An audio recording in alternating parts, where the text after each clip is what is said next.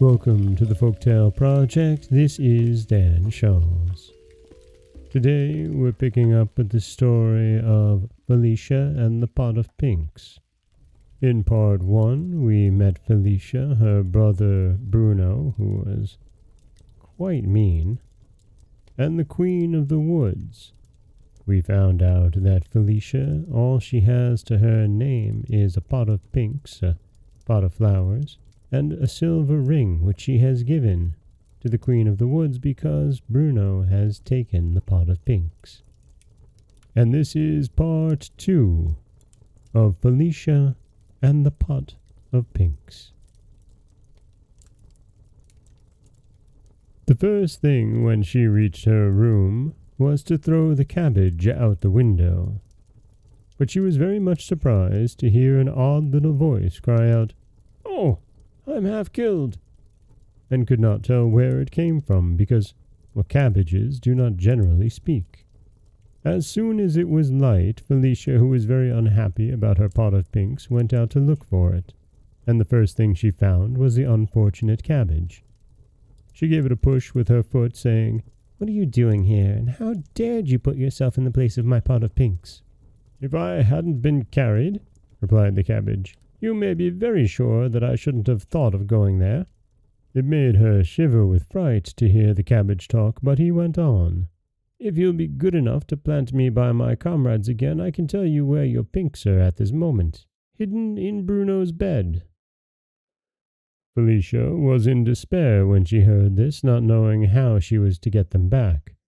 But she replanted the cabbage very kindly in his old place, and as she finished doing it, she saw Bruno's hen, and said, catching hold of it, "Come here, you horrid little creature. You shall suffer for all the unkind things my brother has done to me." "Ah, shepherdess," said the hen, "don't kill me. I am rather a gossip, and I can tell you some surprising things that you will like to hear. Don't imagine that you are the daughter of the poor laborer who brought you up.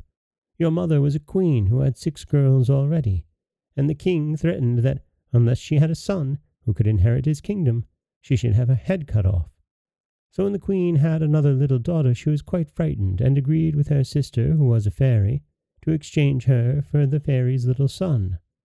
Now the queen had been shut up in a great tower by the king's orders, and when a great many days went by and she still heard nothing from the fairy, she made her escape from a window by means of a rope ladder, taking her little baby with her. After wandering about until she was half dead with cold and fatigue, she reached this cottage.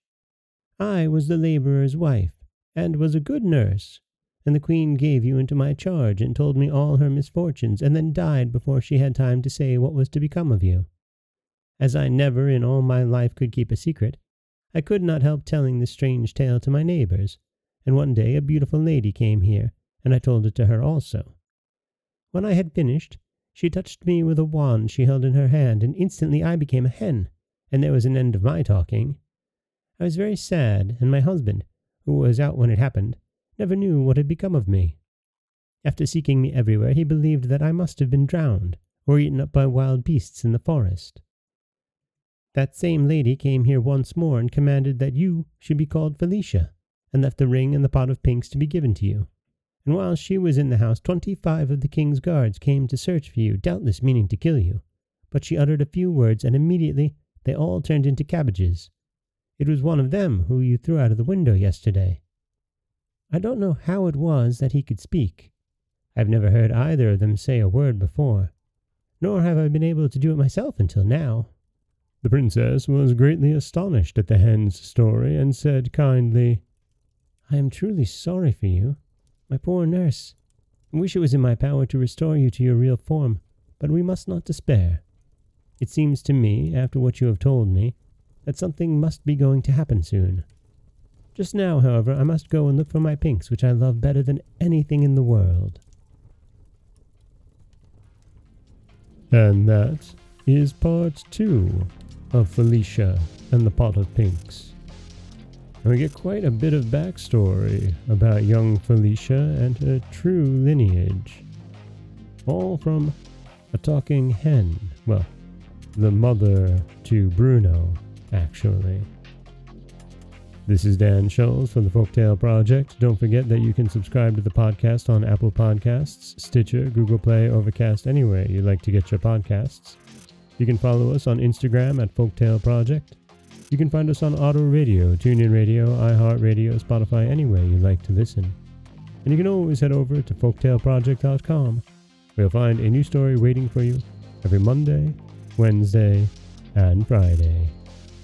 As always, thank you so much for listening.